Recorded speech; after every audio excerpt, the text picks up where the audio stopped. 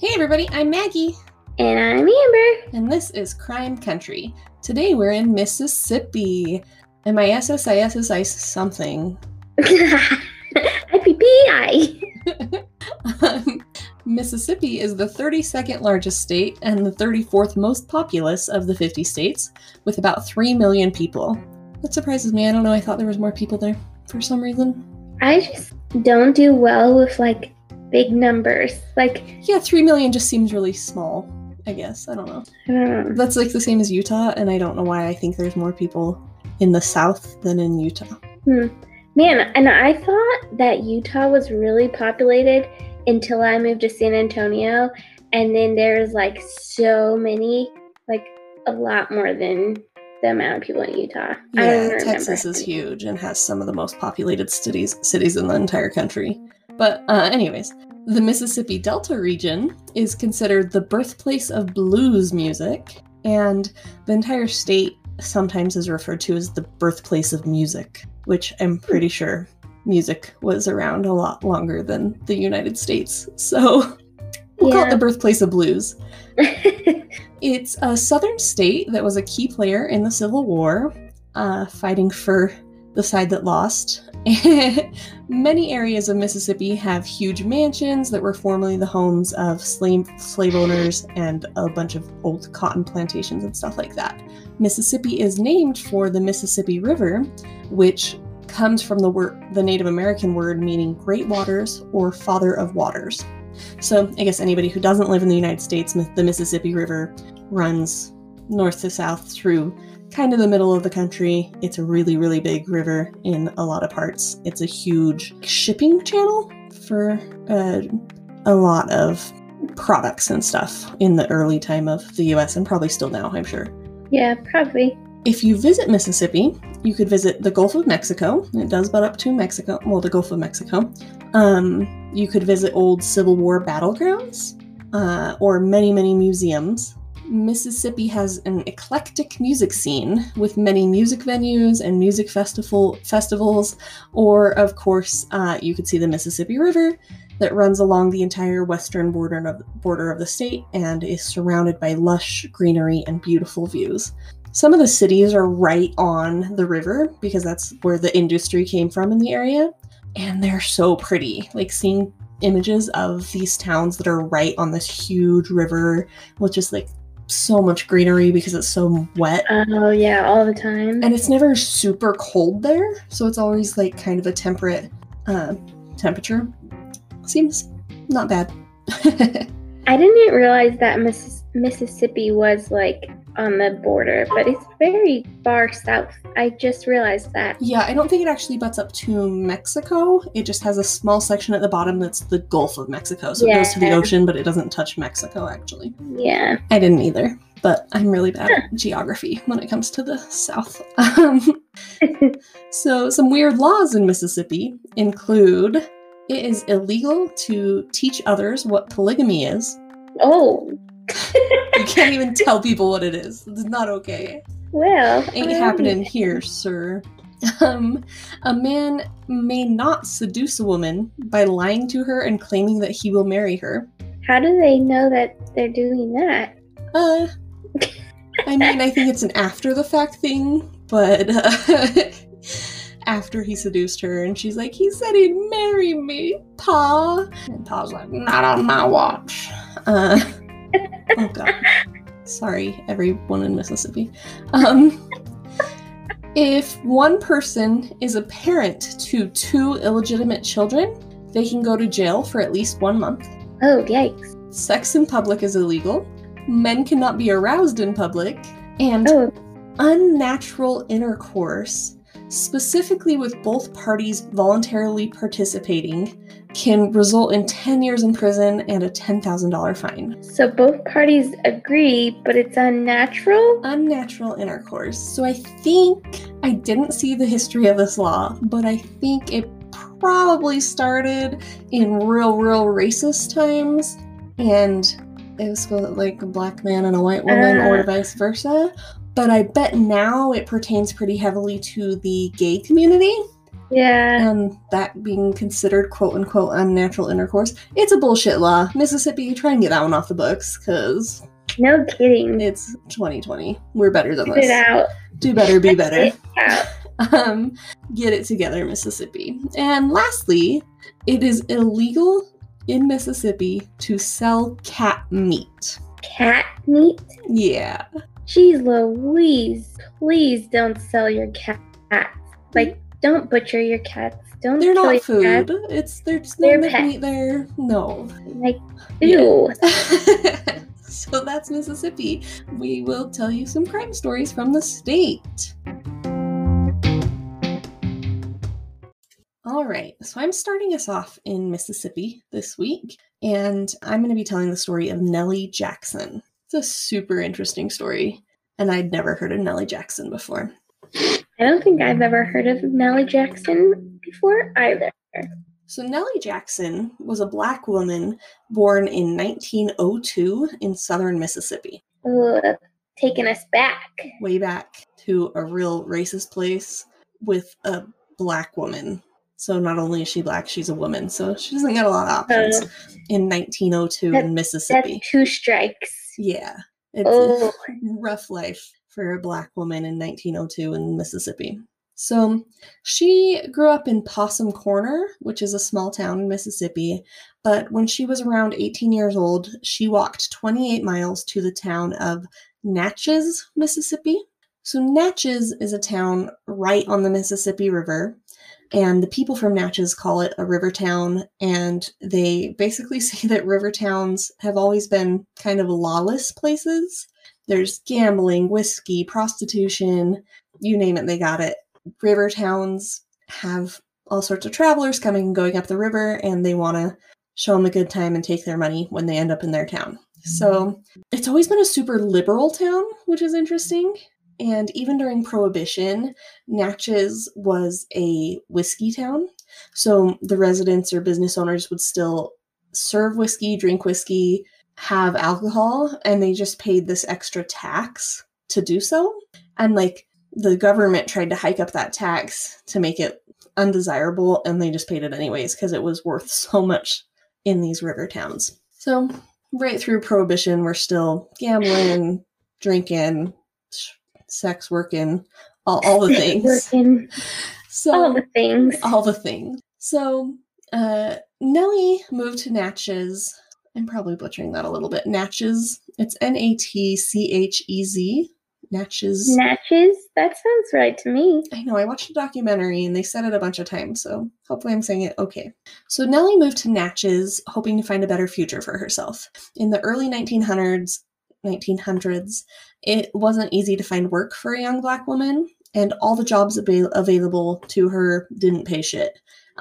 She could be a washmaid or a servant or a sharecropper's wife, but none of these were really good options for living a comfortable life. Like, these jobs all just kept you in poverty, struggling to get by.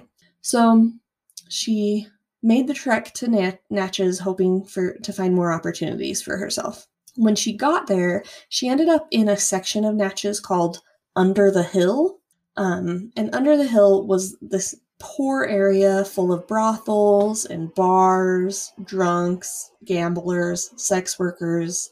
It was a scary place to be, but being a sex worker was the only job that Nellie could find where she could actually make a decent living.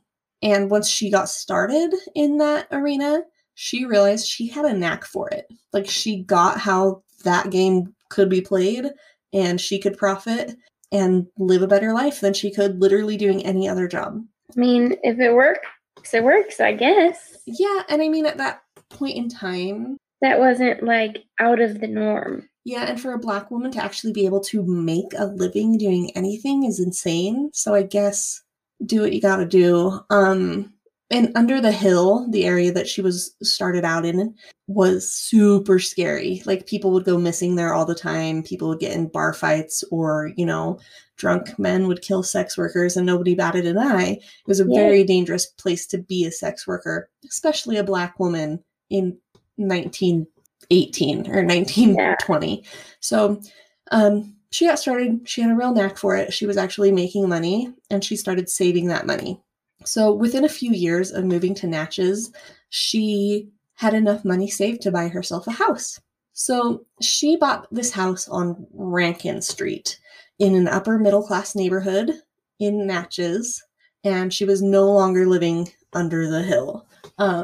Which I really am curious about, like, what the neighbors thought. Just her coming to the new neighborhood. Buying a house in their neighborhood. Yeah, like who's this lady? What is she doing? Like, what? In the 1920s, a young Black woman buying herself a house in an upper middle class neighborhood. That's insane. Yeah, that's amazing. Yeah, so I don't know how people initially responded to that, but it worked out for her. So over the next few years, she continued her sex work, but now she was away from the dangers of being under the hill in the bad part of town. And she also started building up a clientele. So she, like, people knew who she was, and she had regulars. And, like, well-known men around town and other nearby communities would come and visit Nellie frequently. Like, they liked her. Such a weird concept to me to, like, be in that line of work and just have regulars and just, like, hey, what's up?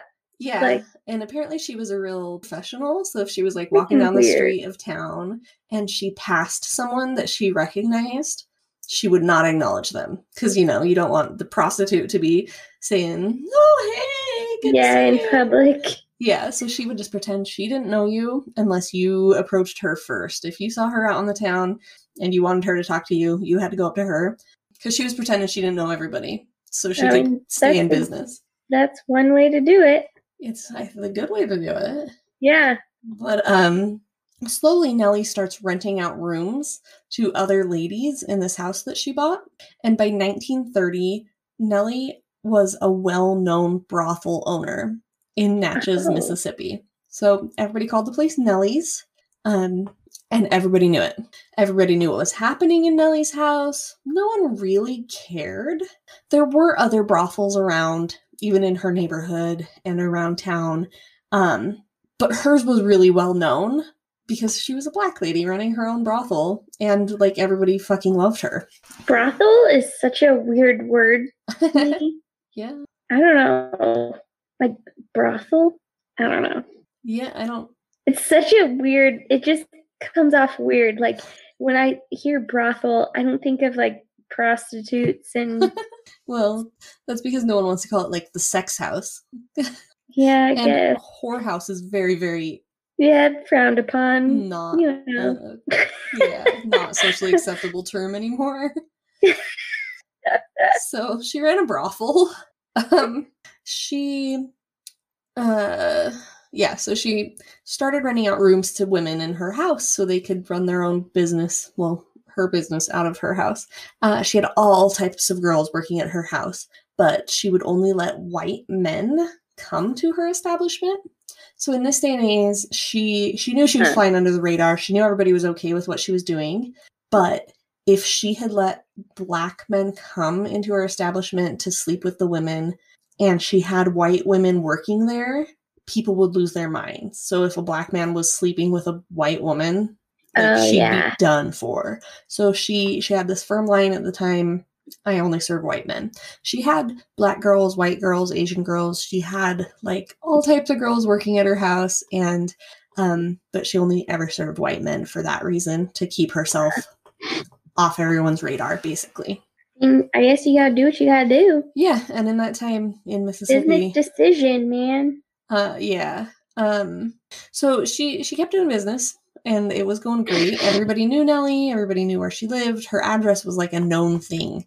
People in the area just, like, grew up knowing, like, ooh, you don't go there. That's Nellie's house. Or, like, you do in some areas, I guess. But you do or you don't. Yeah. One or the other. And every Christmas, she would go around town, and she would go see the mayor, the police chief, the sheriff, and she'd bring them all this big bottle of whiskey and be like, Merry Christmas. And they'd be like, hey, yeah, we're not going to shut you down this year. Don't worry about it. And she'd be like, thanks. You're good for one more year. Sweet. We'll see what you bring me next year. Yeah, and they all kind of loved her. Like, I watched this documentary and it interviewed a bunch of people that were like mayor at some point during her run, and or like sheriff. And one of the sheriffs they interviewed was like, she didn't get any special treatment. That's ridiculous. We just never had cause to arrest her, but she didn't get special treatment. Blah, blah, blah. And all the other people were like, yeah, she totally got special treatment. We all loved her. We weren't going to shut her down. She wasn't doing anything wrong. Like, it's a liberal town. We think sex work should be legal for the most part. People are going to do it. If it's legal, it's safer.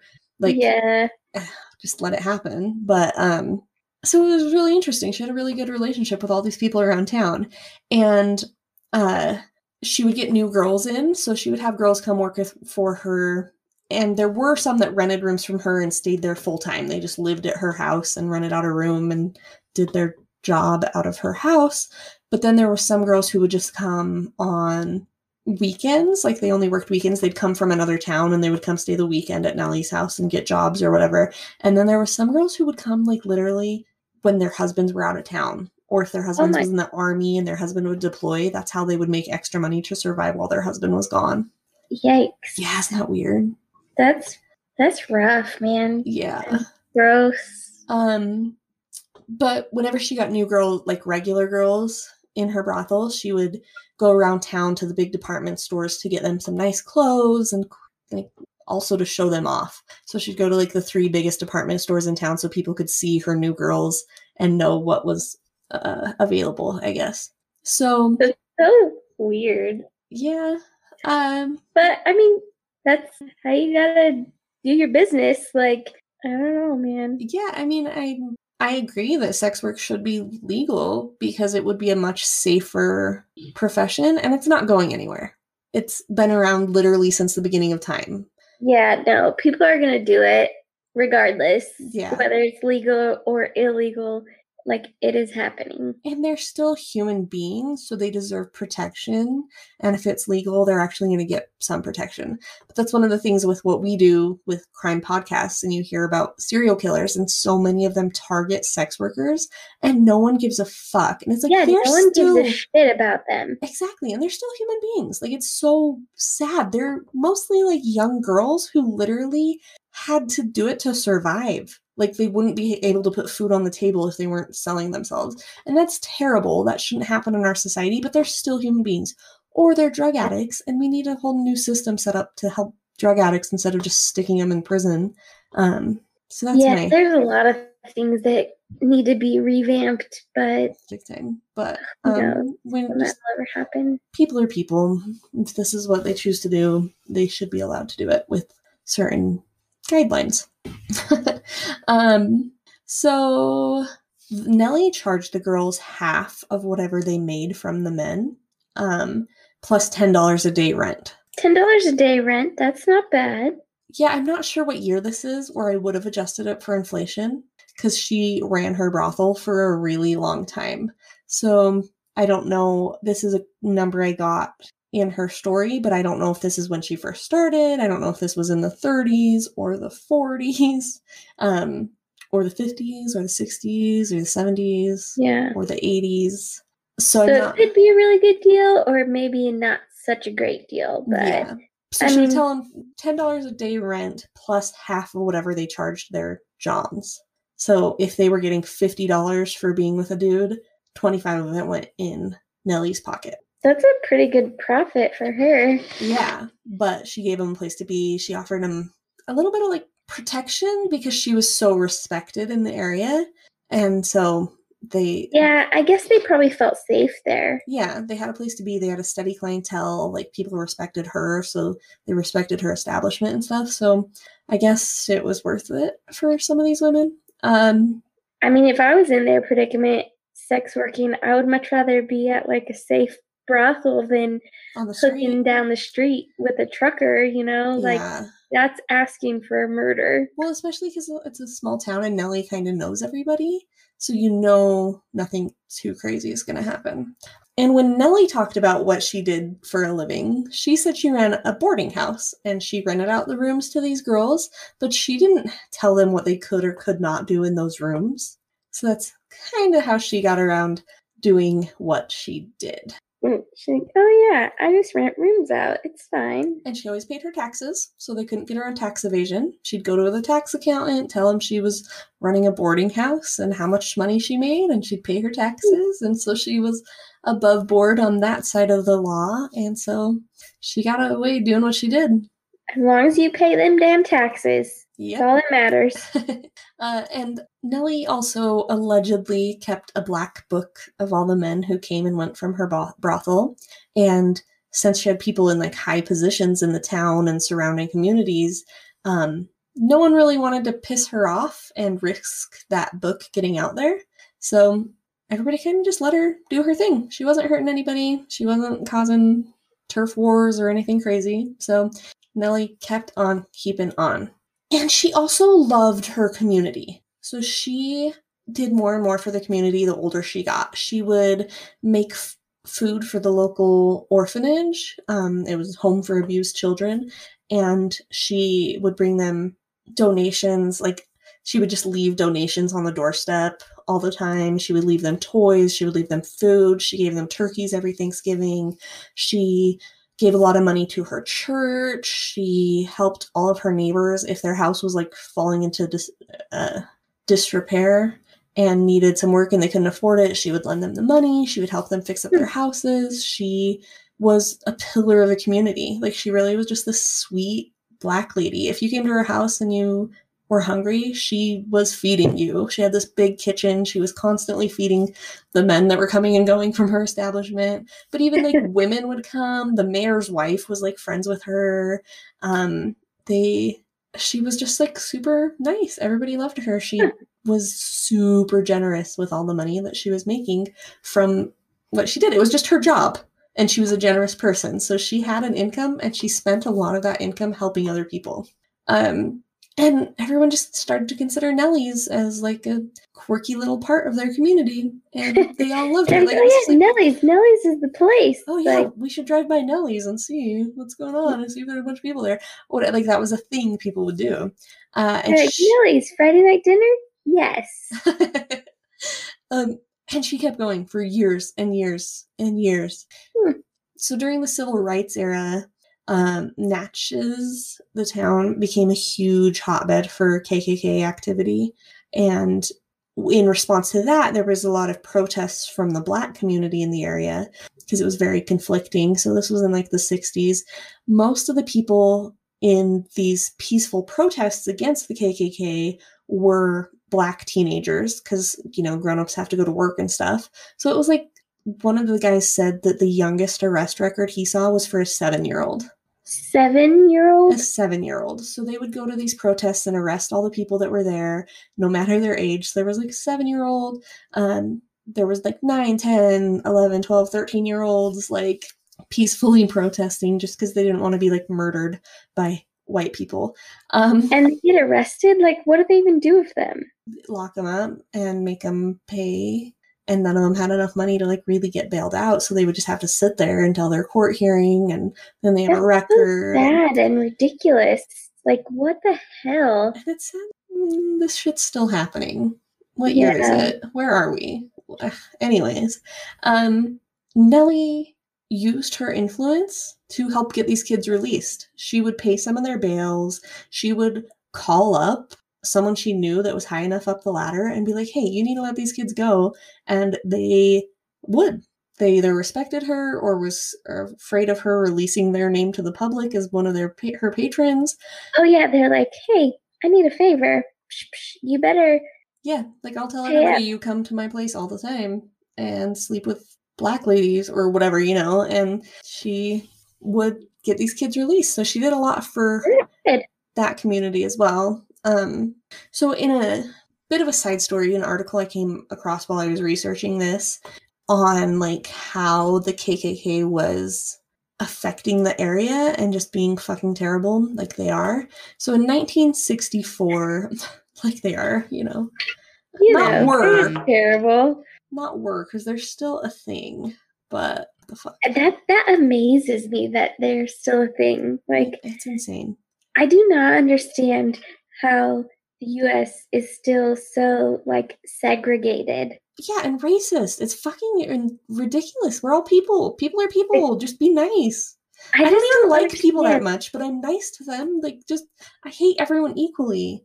Yeah, people fucking suck, but that doesn't mean that you need to be a dick. Yeah, and like, it's such a... respect whoever, respect all the people. Like, you're no better than anybody else. You're probably worse, if we're being honest. Like, come on. I just don't understand. And so it just blows my mind how we always go into these things where, like, I don't know. I just, like, I know it exists, but part of me is just like, Jesus, like, geez Louise, like, yeah, no, like, why? This story I'm telling, this was the 1960s. This was 60 years ago. And it's like, oh, thank God that's in the past. Oh, wait. But is it? The last 4 years have proven very, very differently that it is not. Like, I just don't understand. And I just think it's crazy that there's still this stigma in people, like, the color of your skin matters, or this, or these people are less fortunate because of their skin color, or vice versa, like, whatever. Like, it's so fucking stupid. Like, every single person should have the same opportunity as the other. Our system's not set up to fix it, because these like poor Black communities have been so pushed aside and they're not getting what they need. So kids have to drop out of school to help support their family, but then their schools are super underfunded, so they're not getting good teachers. So they're not even getting started off on the same foot as everybody else, because their parents can't get jobs because they don't have a high school education. And then they're born into this situation where their parents can't keep a good job. And then there's like forced into being drug rampant areas because they can't afford to live a decent life. And then they don't even get started off in the same foot. So how could they ever catch up in a lot of these like poverty driven communities? I'm not saying that it's just Black communities. It's just a systematic problem where the rich stay rich and the poor get poorer. And it doesn't have to be that way. And it's set up for failure, basically. Yeah, it's a really sick situation. And it's like a never ending, like, terrible cycle. It would literally take like an entire reboot of our government, like a tear down and start over to fix all the problems. And that's not going to happen without like civil war. I don't know, because there's so many people that are just like, okay, I'm over this. Like, people are people. Like, we're on the same level playing field. Come on now. But then you still have those people with these things in the back of their brains, like, oh no, you're wrong. Yeah. And I'm better than you. Like, okay, get off your high horse. Like, fucking be a decent person and come on. Yeah, and everybody has their prejudices, and you really just have to take a hard look at yourself to try and do better and be better. Yeah, every single person in this world needs to do better. Exactly. And be better and think about your freaking actions. It's a weird political thing, too. Like, Republicans have their one thing that they are Republican for, and they think that Democrats just want to take that away. So it's like, oh, they will take my guns. And it's like, no, just be kind of reasonable. Like, admit that mental health help in our country could help with the mass shooting problem that we have and no other country in the world has. Yeah. Hello. I'm a gun owner. I like guns. We hunt. We are gun people. But I can admit that we need to do something so I don't have to be scared sending my kids to a public school that they might not come home one day. Yeah, no, that's freaking terrifying. We shouldn't have to do active shooter drills at work. You know, our kids shouldn't have to have clear backpacks to make sure they're not going to kill each other. It's insane. No kidding. And this got really soapboxy.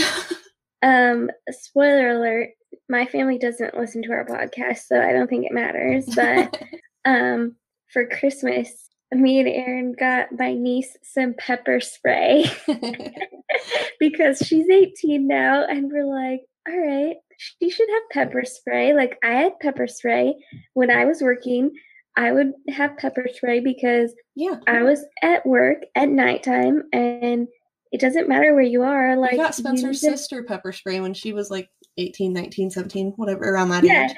So we got her pepper spray, and I don't know if I should say this on the podcast, but Aaron was just like, she better not spray your sister with that, or I'm going to be in so much fucking trouble.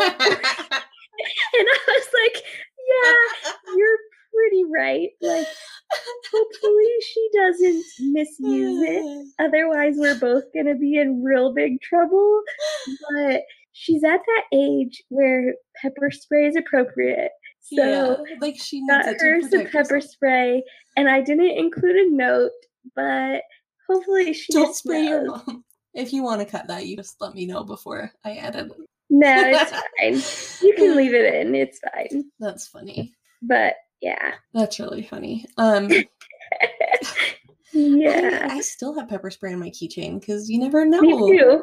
It's I crazy. have pepper spray. I have a pocket knife. I have a- Sometimes I have a gun. I don't know. Do I have it? Do I not? You don't want to find out. Yeah, exactly. Don't attack me. I mean, I'm not Yeah. as worried about it. Like when I was a cute 18 to 22-year-old, I've been followed around the grocery store to my car. Like I have been followed in my car. Yeah, I've no thanks. had men be horrible creeps. Men that are way, way too old to even be like looking at me have been awful. It hasn't happened as much since I've gotten a little older and like gained some weight and I'm not as like cute and young as innocent and like But it's scared just disgusting that that's a thing. Exactly. And I don't know if it's because I'm not so like timid that I look away when I notice someone being a creep and I just give them the stink eye now. So maybe like yeah, now you're just like, you looking at me, bro? Yeah, like but before you're like, oh god, that guy's looking at me. Yeah, well, because we're taught to be polite to people. Yeah, and nice exactly. And stay quiet and feminine and like you're just a sweet girl. Sweet. Smile. Yeah. No, don't even look at me, bro. Otherwise. Yeah, because now I'm like, you got a problem, bitch? you want to look at me? I'll fuck you up, bro. Like, I'm pretty sure you don't want to follow me.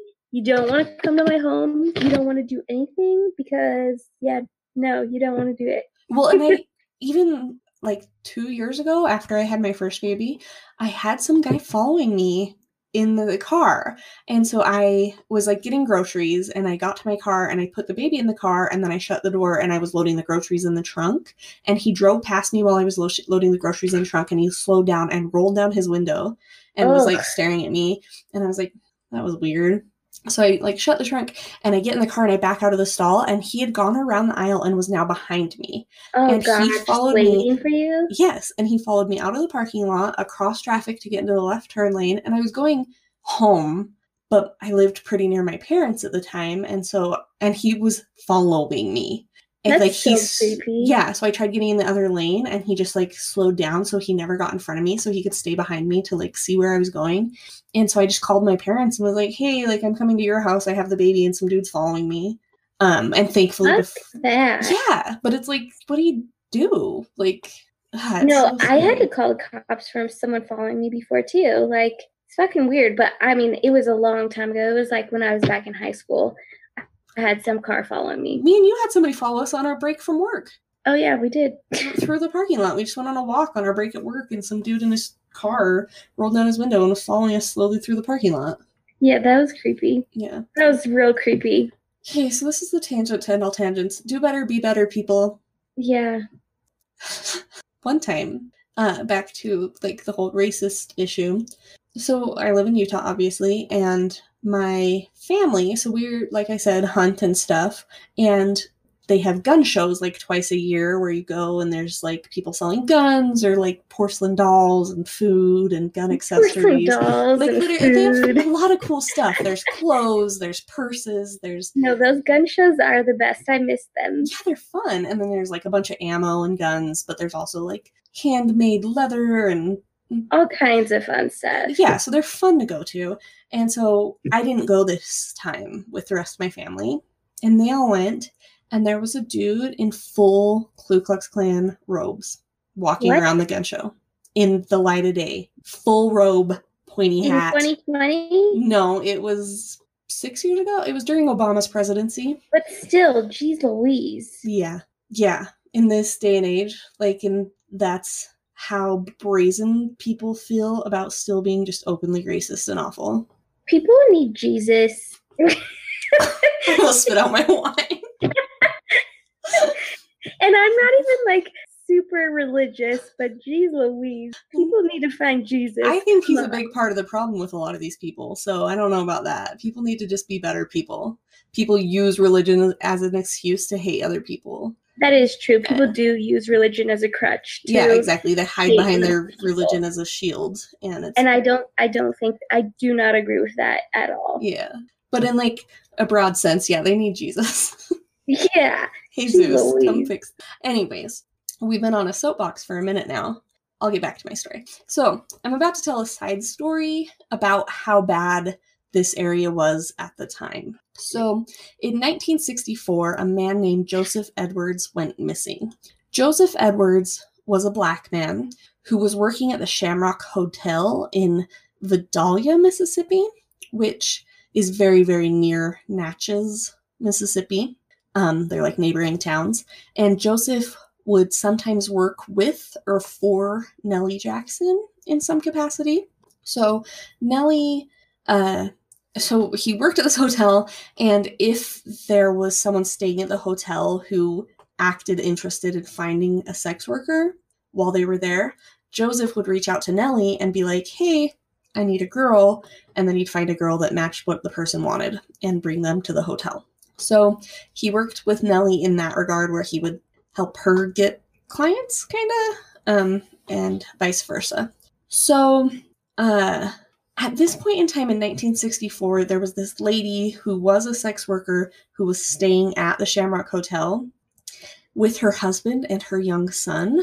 And her husband was working directly with Joseph to basically pimp out his wife. Oh. Yeah. So Joseph is a black man that's helping this guy find clients for his wife to sleep with. And the lady is white. Her husband's white, her kid's white. So the woman's husband went somewhere, and she was meeting with Joseph about finding or meeting up with some of these clients, getting some information from him, and her son drowned in the hotel's pool and died. Oh. And so they tried to save him or whatever, but it was too late. But while they were on their way to the hospital, she told the police about what she'd been doing at the time. Like, she was totally honest with them. Like, hey, I was talking to this guy. He's helping me find Johns, basically. And word got out around the police station that there was a black man interacting with a white woman regarding a sexual situation. They weren't sleeping together, but they were talking about sex, and that's not okay. Oh, that's a red flag right there. Yeah. So some members of the police force were actually KKK members, and when they heard this story, they took it into their own hands to fix, I obviously am not using that word, but like myself, the situation, and his body was pulled from the river several days later. Oh my gosh. No one was ever prosecuted. Yeah, and no one was ever prosecuted for that crime. The FBI knew the two men who did it, but it never came to cause any charges. They just swept that under the rug? Yeah. No big deal. So that's one example of how big of a problem the KKK was at this time. And just how ridiculous, yeah. So back to Nellie Jackson. Nellie kept her head low. Occasionally, a group of super white supremacist KKK people would show up at her house and they'd burn stuff in her yard, but there was never any worse incidents than that I read about. Nothing that actually physically affected her or harmed her home or anything like that. But sometime during this time, she came in contact with some members of the FBI who were trying to break up this huge KKK group that was developing in the area. So somehow Nellie got in contact with someone with the FBI. So her girls would talk to their dates and get information about activities going on in the area. So they would hear about men in the area who were actively participating in Klan rallies or were secretly part of the Klan, what they were doing, all sorts of stuff. The girls would then tell Nellie, and Nellie would tell the FBI who the men were, what they were doing, what was going on. The FBI agents would come to her house super late at night. They'd come in her back door, like her private entrance that she used for all her Johns, and then they'd have a private conversation with her and she'd give them all this information. So she became an informant for the FBI. Oh. Yeah, so she helped the FBI identify a bunch of these people, and then they started releasing their names publicly in the newspapers. Oh, man. And then these, like, high-up white dudes in Mississippi were, like, real quick to be like, no. And then the new division of the Klan that was starting up in the area kind of fell apart after this. And it's obviously still a thing today, so it didn't completely fall apart, but it put a kibosh on their big operations. Yeah. And Nellie had a good hand in that. So at some point in time, one of Nellie's girls had a John in the house, and she tried to collect a $2 debt from him, probably for like a drink or something. So Nellie always had like sodas in her kitchen that the guys could buy, or like beer they could buy, that kind of thing. So it was probably for something like that. And this dude was super, super drunk, and he lost his mind and he slit the girl's throat. Holy cow. And she died in Nellie's house. I couldn't find what year that happened in. So I'm not sure when exactly Over that $2 happened. fucking dollars? Yeah, like a $2 thing, and she just was like, "Hey, you owe us $2," and he like lost it and slit her throat.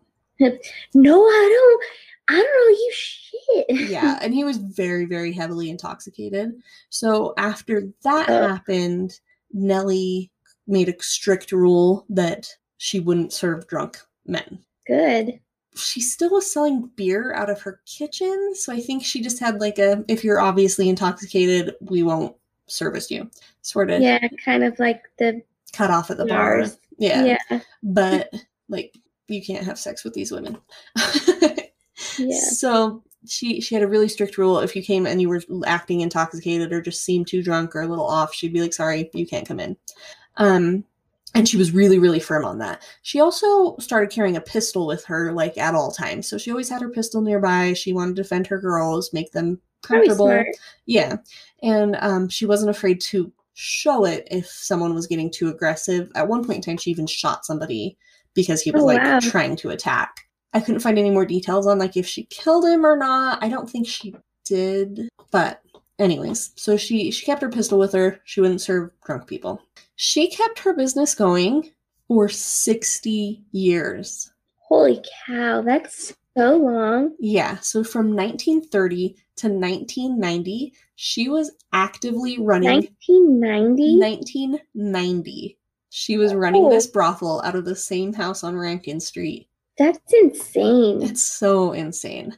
I want to live in one place for 30 years. That'd be nice. You move a lot. Yeah, so she's actively doing her thing, running her business. Then in the early morning hours of July 5th, 1990, Daniel Eric Breezeal, a 20-year-old white man, had been out all night partying. It had been the 4th of July the day before, so he'd been out at parties and stuff. He was working in the area as a busboy for the summer. He was home from college, trying to work to save up money to go back to college in the fall or whatever. He'd been at a friend's 4th of July party, but he'd gotten a little too drunk and belligerent, and some of the other partygoers were like, "Dude, you need to get out of here. You're being crazy."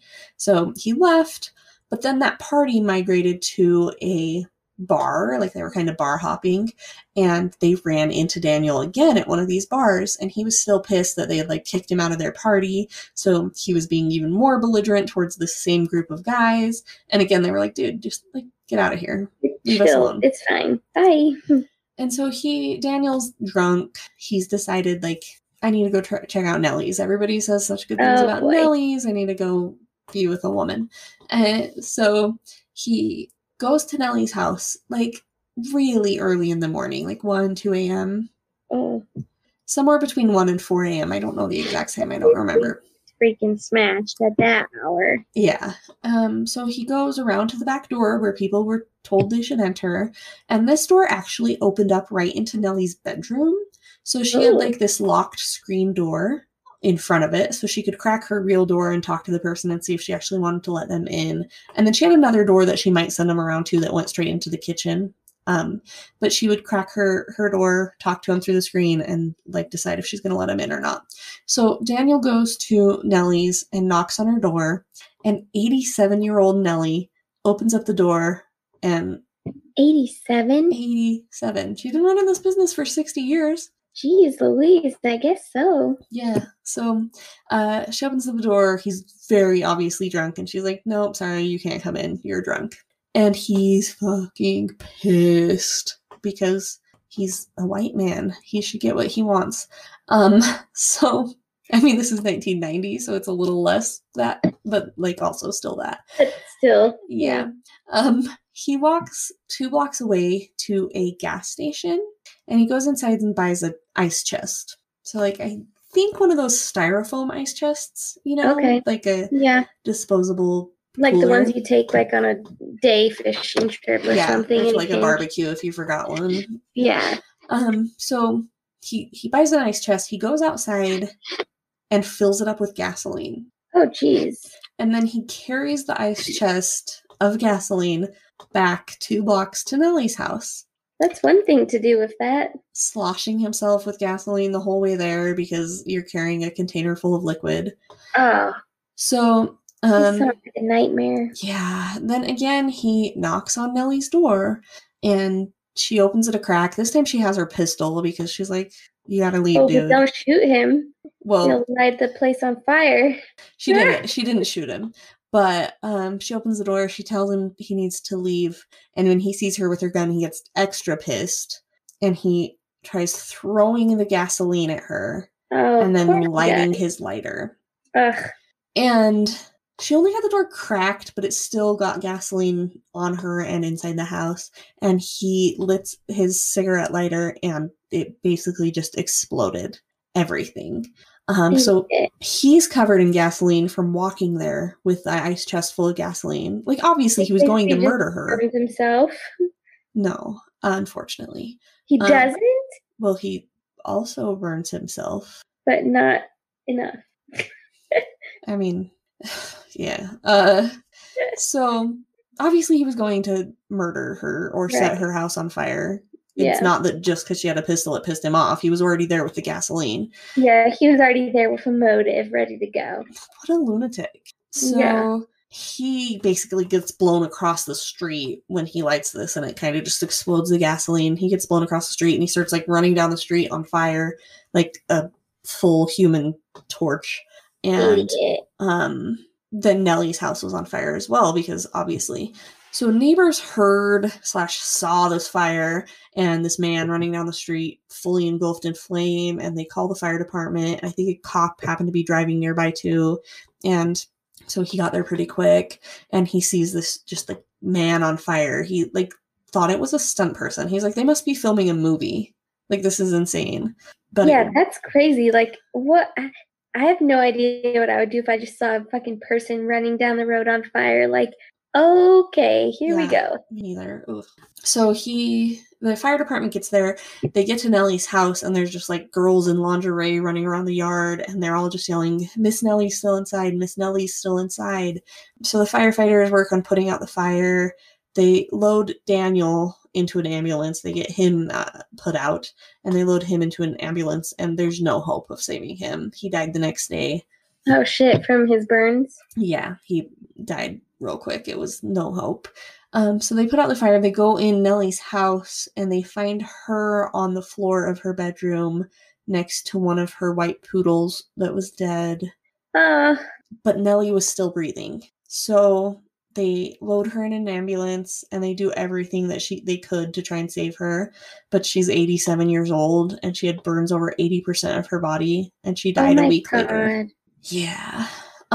So she loved her little white poodles, and one of them, she kept cases of beers under her bed to like put out to sell to people, I guess. But she had this little like narrow walkway in the middle of the cases because that's where her dogs like to hang out, under her bed. Under the little bed? Yeah. So one of her dogs died like at her feet, but the other one was saved because of its little tunnel under her bed, and that's where the firefighters found it, and it was fine. Because of its little beer tunnel under her bed. Yeah. That's so sad and so cute at the same time. You know. So it's rumored that she kept her little black book with the details of men coming and going and when they came and go. And then there's also rumors locally that she would go once a week to have film developed of pictures of what was going on in her house as insurance to keep people off her back. I think that's just a rumor because obviously whoever was developing that film would know for sure. Yeah. So I don't think that one's true, but it's a fun little rumor. And I don't even know if the little black book with all the details is true because no one ever found it after she died. Her granddaughter was interviewed in this documentary I watched, and she was like, well, I'm going to answer that one with the same thing my grandma would say when anybody asked her age. That's classified information. So nobody knows if that little black book's out there, but plenty of well-to-do men in this small town of Natchez are concerned that it could be released at some point in time. As they should be. Yeah.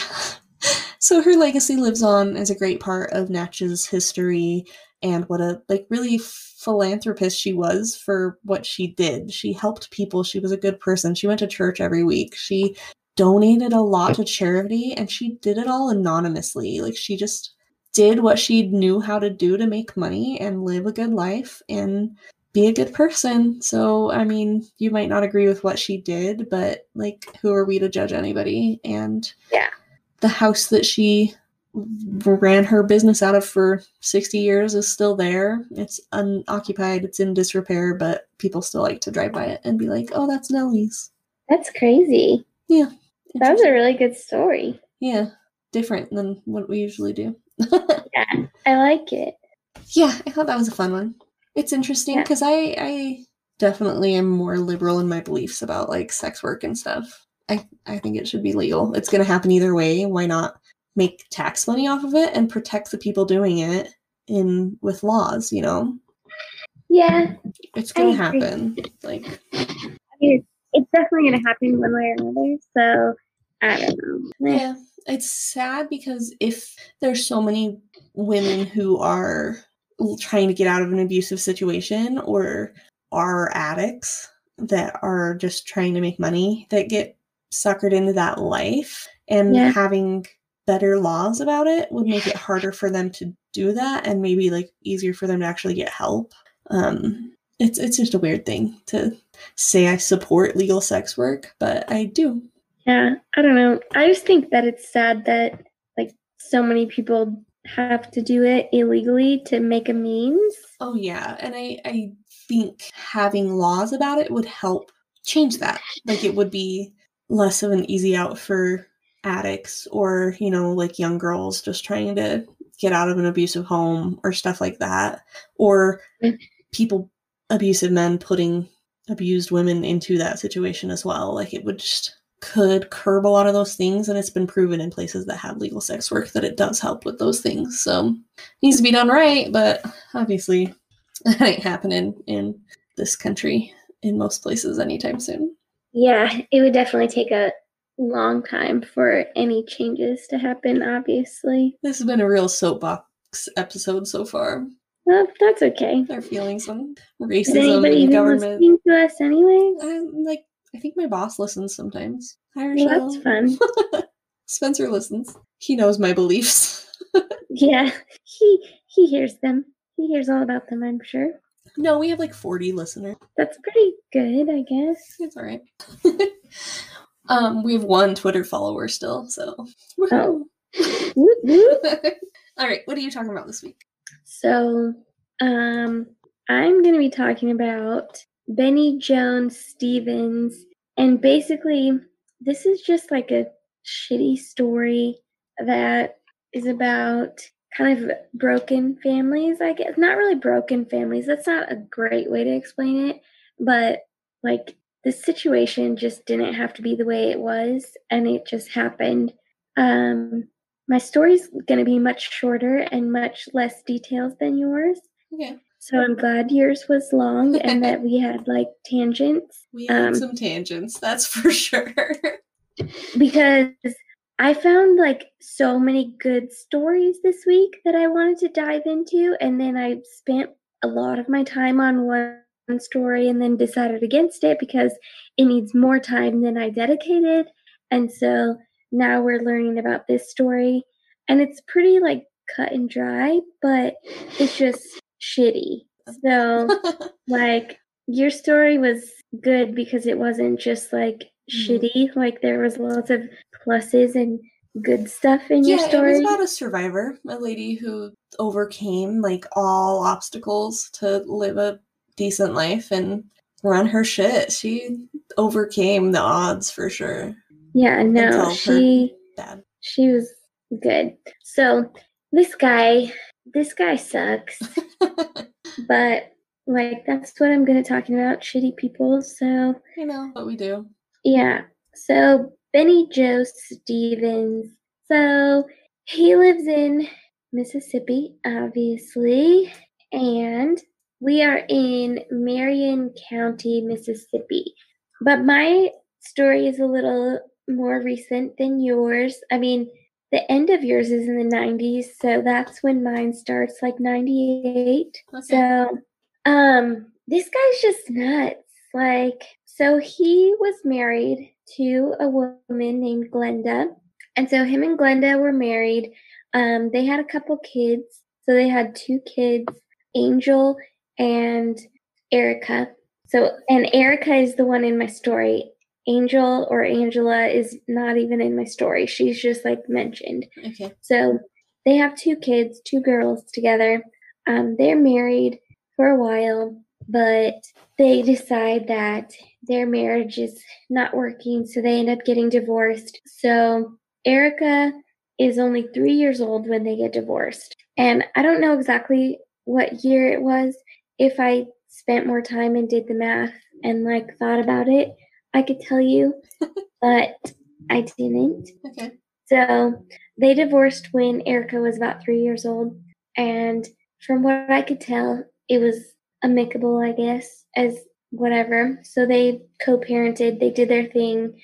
Shortly after, Benny Joe Stevens, he remarried to a woman named Lauren in 1993. And Glenda also remarried. She had a husband, and I don't know if she had another kid with someone else or if they had a kid together, but they had a son. So Glenda and her new husband, they had a son. His name was Dylan. So they were together and they were separated. And like plenty of time goes by. Benny remarried in 1993, and then in 1996, somehow he got custody of his 2 girls. Huh. So he gets custody of Erica and Angela, and all is well. There wasn't a lot of details about like what happened before or once he finally got custody. It's crazy he even got custody. Like, it's so weird for a dad to get full custody in our system. Yeah, no, it's crazy. So, I mean, I don't know. There wasn't a lot of details, but I agree that it's just crazy for the dad to get custody because it's so hard because they're fighting against so much, and for whatever reason, the system just sways towards the mother. Yeah, wants to put kids with moms, which is like not always the best case. Yeah, it's not. I mean, there needs to be reason, like there needs to be backup. There needs to be proof. Like, is this mother a good fit?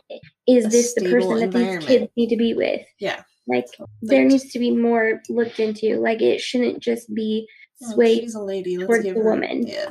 It's complete bullshit. And I do not support it. I don't agree with it. I think it should be equal, and whoever like is more fit. Yeah.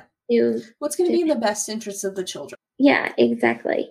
But I don't even want to go down that route because we've been political enough this episode. Yeah, I don't even want to get into it. But he bucked the trend. The system fucking sucks when it comes to children and placing them, and the shit that gets fucking shoved under the rug. Like it drives me insane, and it's sad and it's terrifying, and I hate it. And there's just way too much of it. And I mean, I don't know how to fix it. I don't know. We just complain about it to people listening to us now. But he bucked the trend. He got his kids. Yes. So he got his kids. However, it was short-lived. So he got custody of them in 1996. However, the mother regained custody in 1998. So only 2 years later. So I don't know what happened in the midst of that. Cases like that, it's usually something to do with like substance abuse. And once you complete like a program and prove you're clean or whatever, you can get them back. That's probably pretty accurate in this case, I would assume, based on like other information. I feel like that's a lot of the case when a parent loses custody. Like, yeah, I could see that, and especially in this case. So, Glenda regains custody in 1998, and things are really about to get rough after this.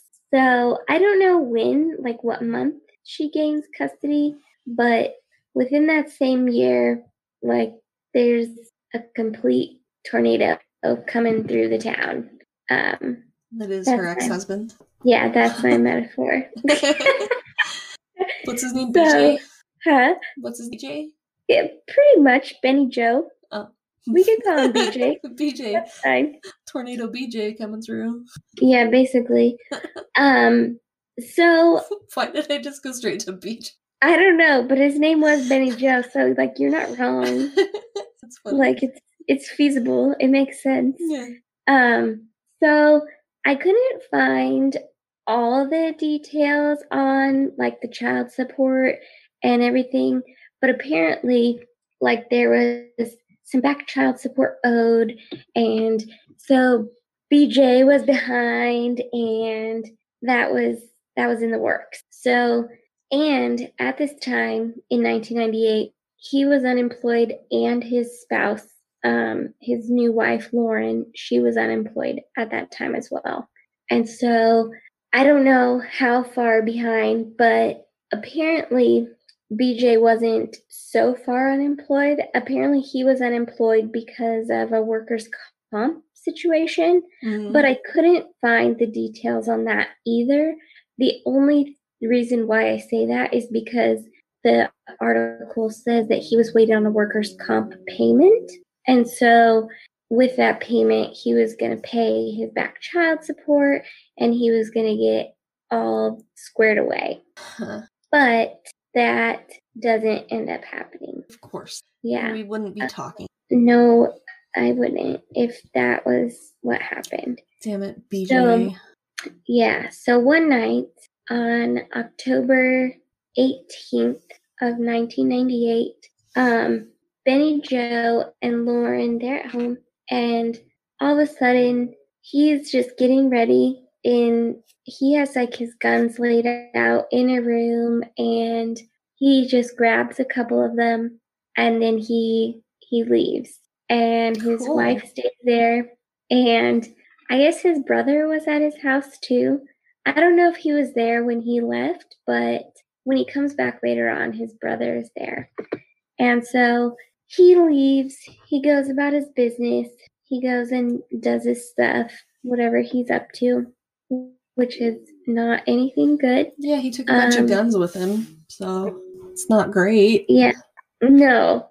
So he's definitely up to no good. So he has these guns with him, and what his daughter later calls in like her testimony his John Wayne belt. So basically, I guess he had like a belt with holsters. A bunch of holsters and like ammo, whatever a John Wayne belt, whatever you think a John Wayne belt might be. Yeah, I think it just has holsters. Holsters, yeah. So, I mean, he did have multiple guns, so makes sense. So he leaves his house, and I actually don't even remember what time of day it is. I think it's like dinner time, so probably late afternoon, early evening. Okay, I was picturing like the middle of the night, so I'm glad you said that. Yeah, no. So it's like dinner time because he arrives at his ex-wife's house, Glenda, and so she's there with her husband, their daughter, Erica, and then their son, Dylan, and he also has a friend over, Heath. So they're all there. They're finishing up dinner on this night, and all of a sudden they see outside. They see Benny Joe's truck pull up. Cute, Benny Joe. And they're just like, all right. So the new husband, Glenda's new husband, Wesley, he goes out. They live in this single wide trailer. He goes out. They have a sliding glass door. And he opens a sliding glass door and he's like, hey, Benny Joe, is that you? And then the next thing you hear is like, shit, he shot me. Yikes. And so he is still like, it's not a fatal shot initially. And so he's just like stunned and he's like, shit, like this just happened. Yeah, like what do you even think at that point? Like, why are you here, Benny? Like, hey, BJ, is that you outside? Oh, fuck, yeah. He shot me. What do we do now? Like, exactly. What is happening? Why is this happening? He just rolls up and he's just on a mission. And so this guy is just opening the door and he's just like, hey, man, what's up? Like, is that you, Benny? Well, like, and I bet it's been a bit of a contemptuous relationship. So I bet he's thinking Benny's drunk or something and going to be like belligerently screaming at the family or something. And so he's just trying to meet it head on and be like, hey, is that you? What are you doing? You know, not expecting to be fucking shot. Yeah, no. And I think you're 100% like on the right track because of his workers' comp situation. I think he was on like pain meds and he was also drinking alcohol. And so he was in a bad way and he was kind of like struggling. So he was not 100% like clear headed. Yeah, and I'm sure they had some loud interactions before this point. Like I bet. Oh yeah. I know people who've been through contemptuous divorces, you know? Contemptuous, yeah. Is that the word? No, for sure. So, like, they're just finishing dinner. He opens the sliding glass door. Hey, Benny Joe, is that you? And then just bam, bam. He's like, oh, shit, he shot me. And so at this point, Erica, like, hears this. And then she hears it and she's like, oh, God. So she goes and tries to protect her brother and his friend. And apparently, and she's Benny like Joe 9. Yeah, she's pretty young at this point, like maybe 9. So, she hears this and she's like, "Oh my gosh, I have to go protect my little brother and his buddy." Like, so she goes and she tries to do that, but Benny Joe apparently like shoots through the wall or something. He didn't know that he was shooting her, but she gets shot. So he knows his kid is inside this single wide trailer that he's shooting at. Like, Jesus fucking Christ. Idiot. Like, come on. So he obviously is aware that she's there. And so he shoots and it goes through the wall, maybe. I don't know if it went through the wall exactly, but like he apparently didn't know he shot at her. He didn't know. So I bet it did go through the wall. Yeah. Like he's probably not that far away, and I don't think they have super thick walls on single wide trailers. And also Mississippi's not that cold of a climate, so I don't think they need like super thick insulation. Yeah. That's a real big assumption I'm making, but I just from those facts, I think he probably went through the walls. Yeah, exactly. So she gets shot. Thankfully, it's not a fatal shot. So, but she gets shot, and then at this point, like, I think this is when she sees her mother, and her mother is like, go hide, like, get out of here. Run. Don't move. And so she goes and hides in, like, the bathroom or something.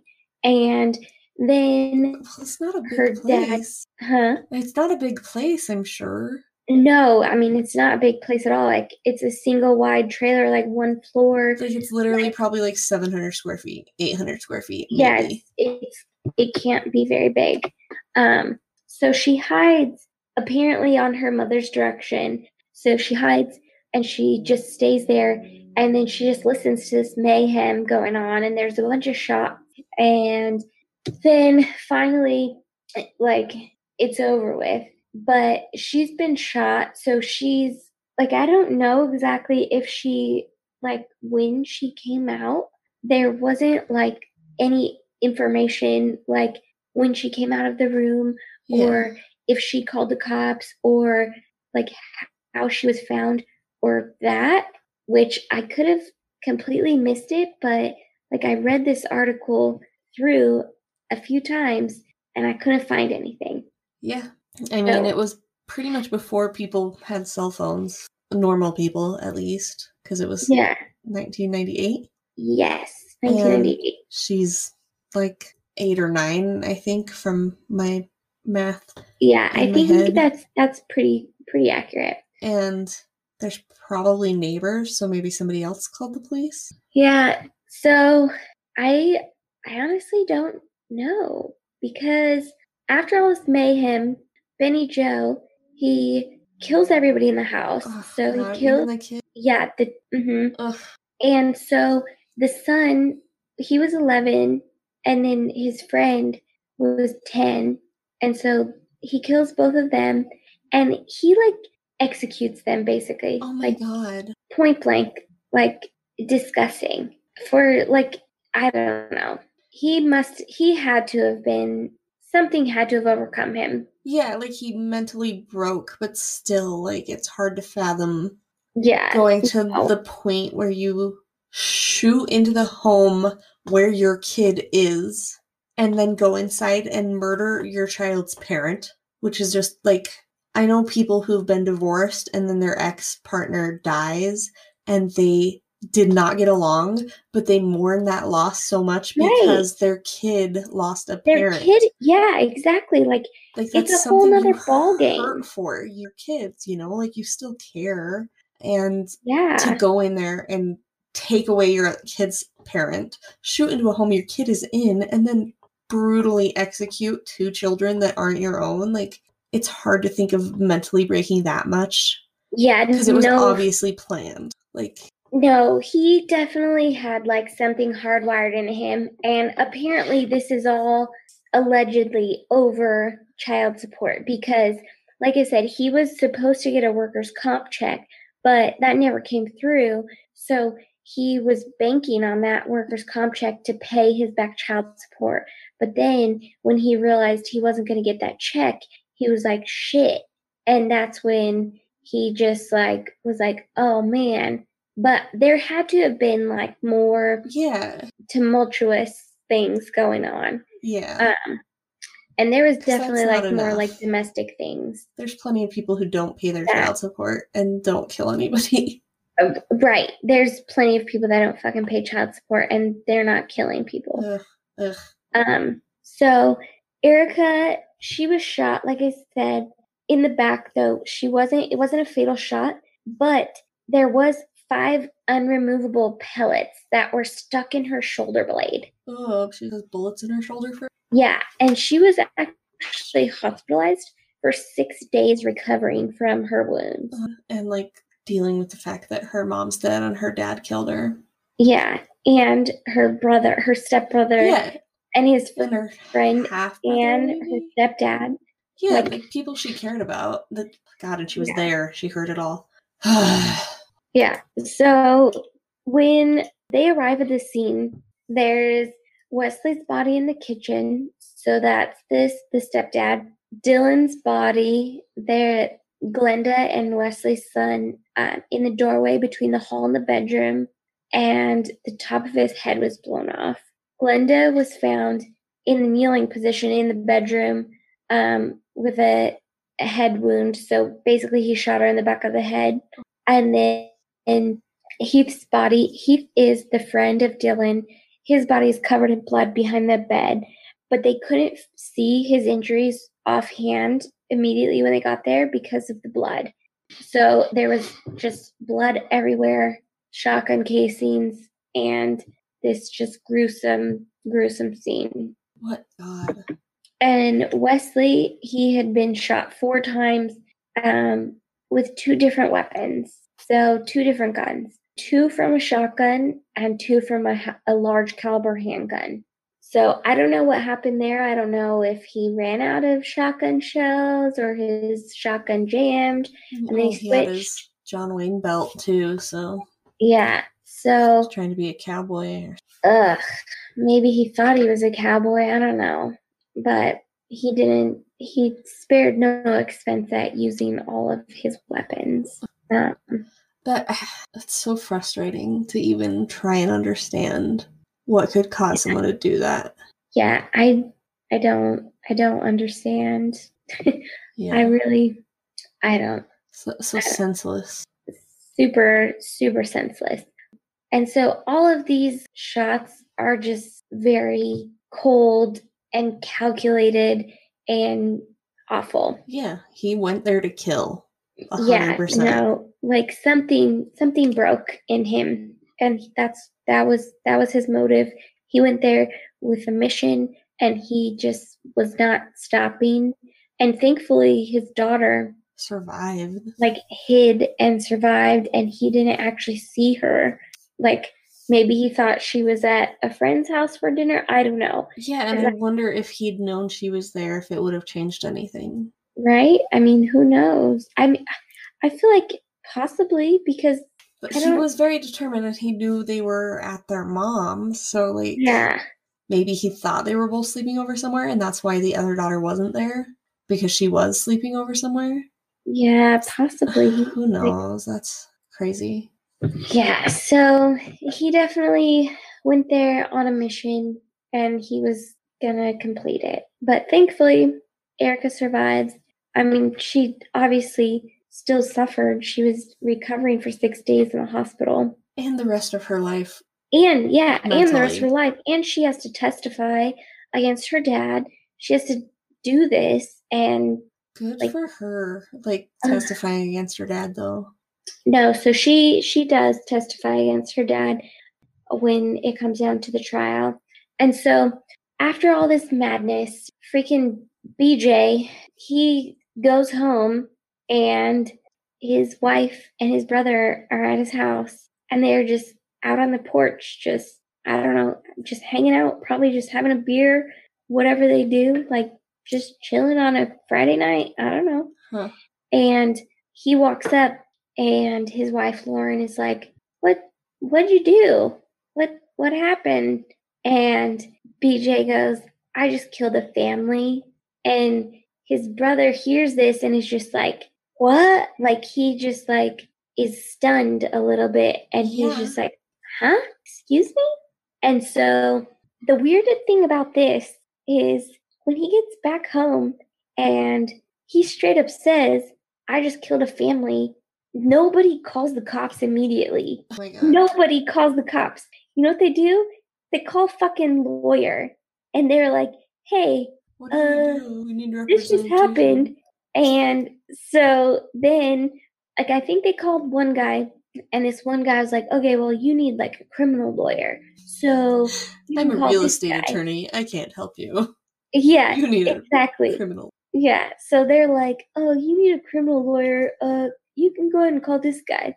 And so they call this guy and they're like, hey, what should we do? How does that first guy not call the cops? Like, Jesus Christ. Like, I don't know. Because the first guy... confidentiality or whatever, but Jesus. Yeah, I don't know. There's gotta be like a thing there. Like, come the fuck on. Yeah. So that was the weirdest thing to me. Like, this lady, her husband comes home and just straight up says, I just killed a family. And instead of immediately calling the cops, like, I don't give a shit. If Aaron came home and was like, I just killed someone, I'd be like, what the fuck? Like, I don't know what you're telling me, but I'm calling the cops. Put it that way, I might call a lawyer first. I don't know, man. That's terrible of me, maybe, but like if Spencer came home and was like, I just killed somebody.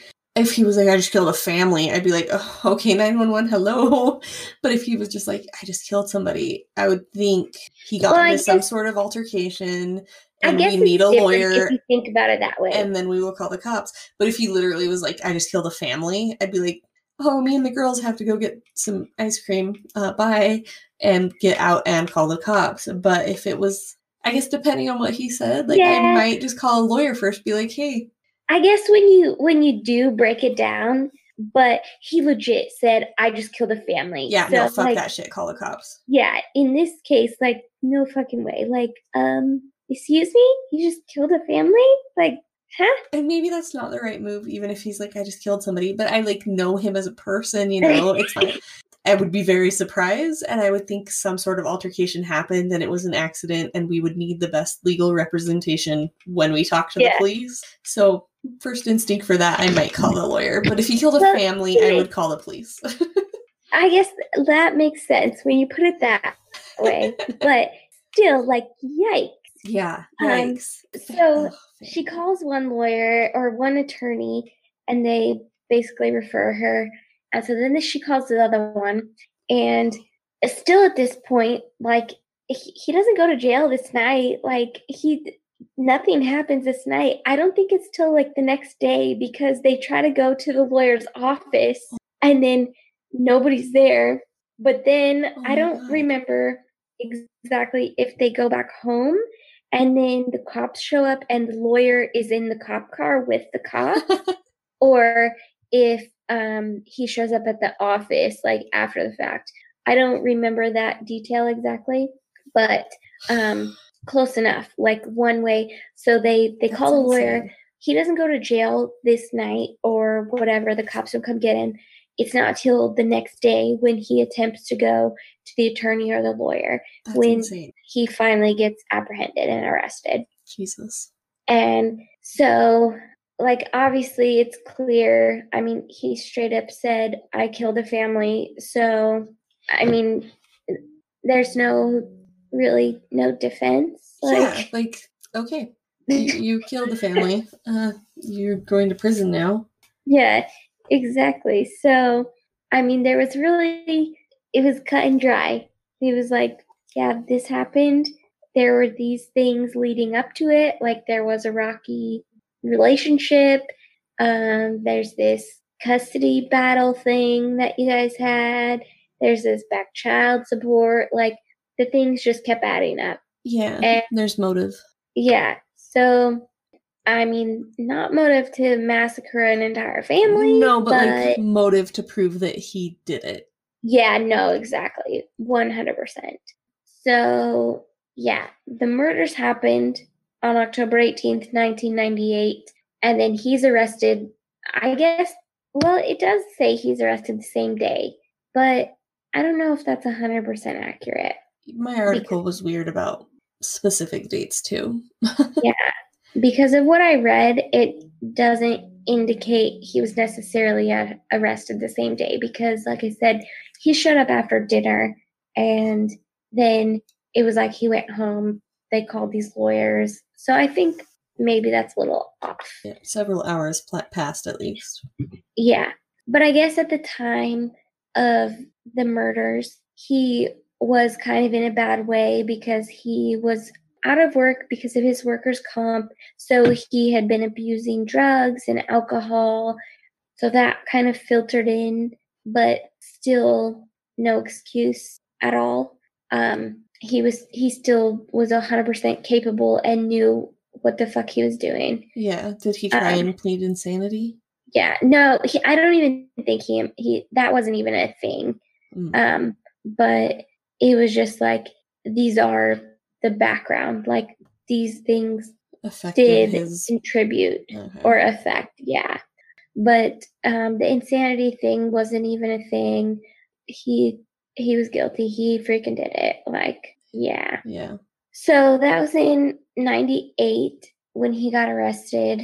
And then, so he was convicted of 4 counts of capital murder on December 4th, 1999, and sentenced to death on all 4 counts. Oh, wow. Yeah. And he was also convicted of aggravated assault and received a 20-year sentence. Good. So, I mean, fuck him. That's crazy and shitty and awful and so sad for Erica and Angela or Angel and the other kid that just happened to be there and his whole family. His whole family had to suffer through this situation and then this case. Just plead guilty. Don't put anybody through that. Yeah, just reliving all of that. Like, why fight it? And at a trial, you have to like hear details and see pictures and all that kind of stuff. Like, no, thank you. Yeah, nope. Ugh, that's a terrible, terrible story. Yeah, so it is an awful story, but so he was sentenced to death and he was executed. So he was executed by lethal injection on May 10th of 2011. So it took like 21 years from when the crime happened for him to be put to death. Yeah, that's a long time. That's a really long time. A really long time, but it always takes forever. Yeah. Which is good. Like, you want, if anybody innocent happens to be on death row, you want them to have as long as possible to get it right, but it's just crazy. Yeah, but it just when they're very obviously guilty and they're just like costing. Yeah, it sucks when they're very obviously guilty and all the taxpayers are paying all the tax money to keep these stupid pieces of crap alive. But I do understand why it takes so long, because you want to be 100% certain. Yeah. It's better to not put an innocent person to death than to keep guilty people alive. Yes, exactly. And to keep. Yeah. His poor daughter. I wonder how she's doing. She's like our age. Yeah, because she was, I think she was like 17 at the time of the trial. I think it said. And so she's a little bit older. Yeah, she's right around our age, though, I think. So, but yeah, I don't understand what happened with this guy, like what switched or whatever. But I always think this is interesting. So his final meal was 4 whole catfish fried, 8 hush puppies, French fries, coleslaw, hickory smoked barbecue beef ribs that were wet, but they also had sauce on the side, hot peach cobbler, a half of a gallon of Bluebell vanilla ice cream, 2 20-ounce Cokes, wow, ketchup, salt, pepper, and a whole red tomato sliced. That's a lot of food to eat before you die. Yeah, I doubt he ate all that, but I'm sure he tried. That's a very southern meal. Yeah, super southern. Some fried catfish, hush puppies. Like, that's all you gotta say. Yeah. And then he did have final words. A lot of them don't have final words. Yeah. But his final words were, "I'm sorry. Lord knows I am sorry. What I've taken from God and you, I can't replace. I'm sorry. Asking the witnesses to read their Bibles. Don't let me be a stumbling block to your salvation. I'm not worth it." That's it. At least he admits he's at fault. Yeah, I mean, I guess that's one thing. So, like, he's not just like, I didn't do this. It's not me, and not giving, like, the families that closure. But, yeah. Geez, that's a really sad story. Yeah, he's a very shitty person. And another thing I did not mention, for the murder weapons, he actually told his wife and the attorneys, he's like, hey, this is where they are. So he strung one of the weapons in the trees in his backyard, and then he also hid one of the guns near the law office. Which is weird. Like, he wanted to know where they were in case he happened to get away with it and could go recover them or something. I don't know, because he hid them at his home and then near the law office. Maybe he thought he was being smart, and he was like, "Oh, I'm smart." Maybe, but I don't know. That guy's an idiot, and that really sucks for his daughter that she has to live with that. Both of his daughters, even though the other one wasn't there, it still sucks. Yeah, I mean, she still has to live with that, like, the rest of her life. Yeah, and that poor little boy's family. Side note, I do not like fish. Catfish is very good. Really? Yeah. Huh. Like, I'm not. Catfish are so gross looking too. They are. They're really fun to catch, though. Like, they are really fun to catch. Really fun to catch. Look real gross. But they taste good. They're good. Huh. I don't like fish. I like shellfish, but I don't like fish. but I will eat some catfish. Huh. Like, I don't want a bunch of it, but it's not super fishy, especially if it's like fried right. Spencer's family's from Alabama, so they're southern, and his dad fried us up some catfish that we caught fresh and stuff, and it's pretty good. I could eat fish if it's not super fishy. And catfish isn't. It's got a like good flavor. Huh. And they're so gross, but they're so much fun to catch. There's some Yeah, they're real gross looking though. Yeah, there's some good catfish in the lake right by my house. Huh. Yeah. Interesting. All right. So, Mississippi. I think they have way bigger catfish in Mississippi than we do in Utah. They have those like Probably. monsters. Have you watched the videos of people noodling like 4 feet long catfish? Yeah, those things are nuts. And they just like bite their arms. Yeah, no thanks. Yikes. That's not how I catch catfish. We do it on a fishing pole.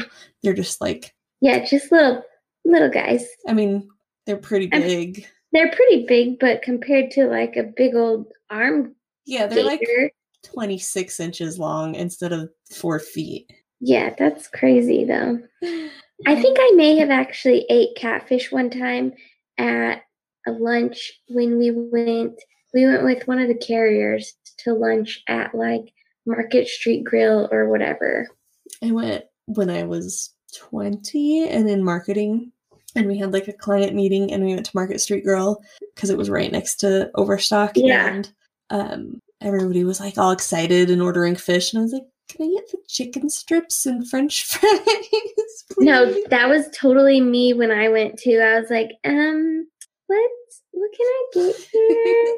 Yeah, but then I can't remember what carrier he was with, but he was sitting right next to me, and he was like, just try this like catfish. It doesn't taste fishy, and it was actually really good. It was like fried, and I was like, okay. I could eat that. That's fine. Anyways, how is sex like a game of bridge? I don't know. If you have a great hand, you don't need a partner. Oh, jeez. All right, everybody. Thanks for listening. We love you guys. If you have any suggestions for us, let us know. If you want any more details about what we talked about, look at our show notes, and we have links to our sources. I watched a documentary called Mississippi Madam, the life and times of Nellie Jackson or something like that. Mississippi Madam, Nellie Jackson's life or something. Definitely Mississippi Madam. I don't remember the second part of the title. It's really good. It's linked to the show notes. If you have Amazon Prime, you can watch it for free. Otherwise, you have to pay for it. But it's interesting. They interview the mayors and people that knew her, people that went to her brothel. Ooh, I'm gonna have to watch that. It's interesting. There's only a couple guys, and they have real strong accents, but she definitely was a known member of society. What's like a pillar? She was a statue. I can't think of the word I want to use. Anyways, documentary's pretty good. I liked it. Follow us on social media. We love you guys. It's Crime Country Podcast. Listen next week, and we'll be in Alabama, I think. Yeah, Alabama. Cool. Alabama. Whoop. Love you guys. Bye. Bye. Bye.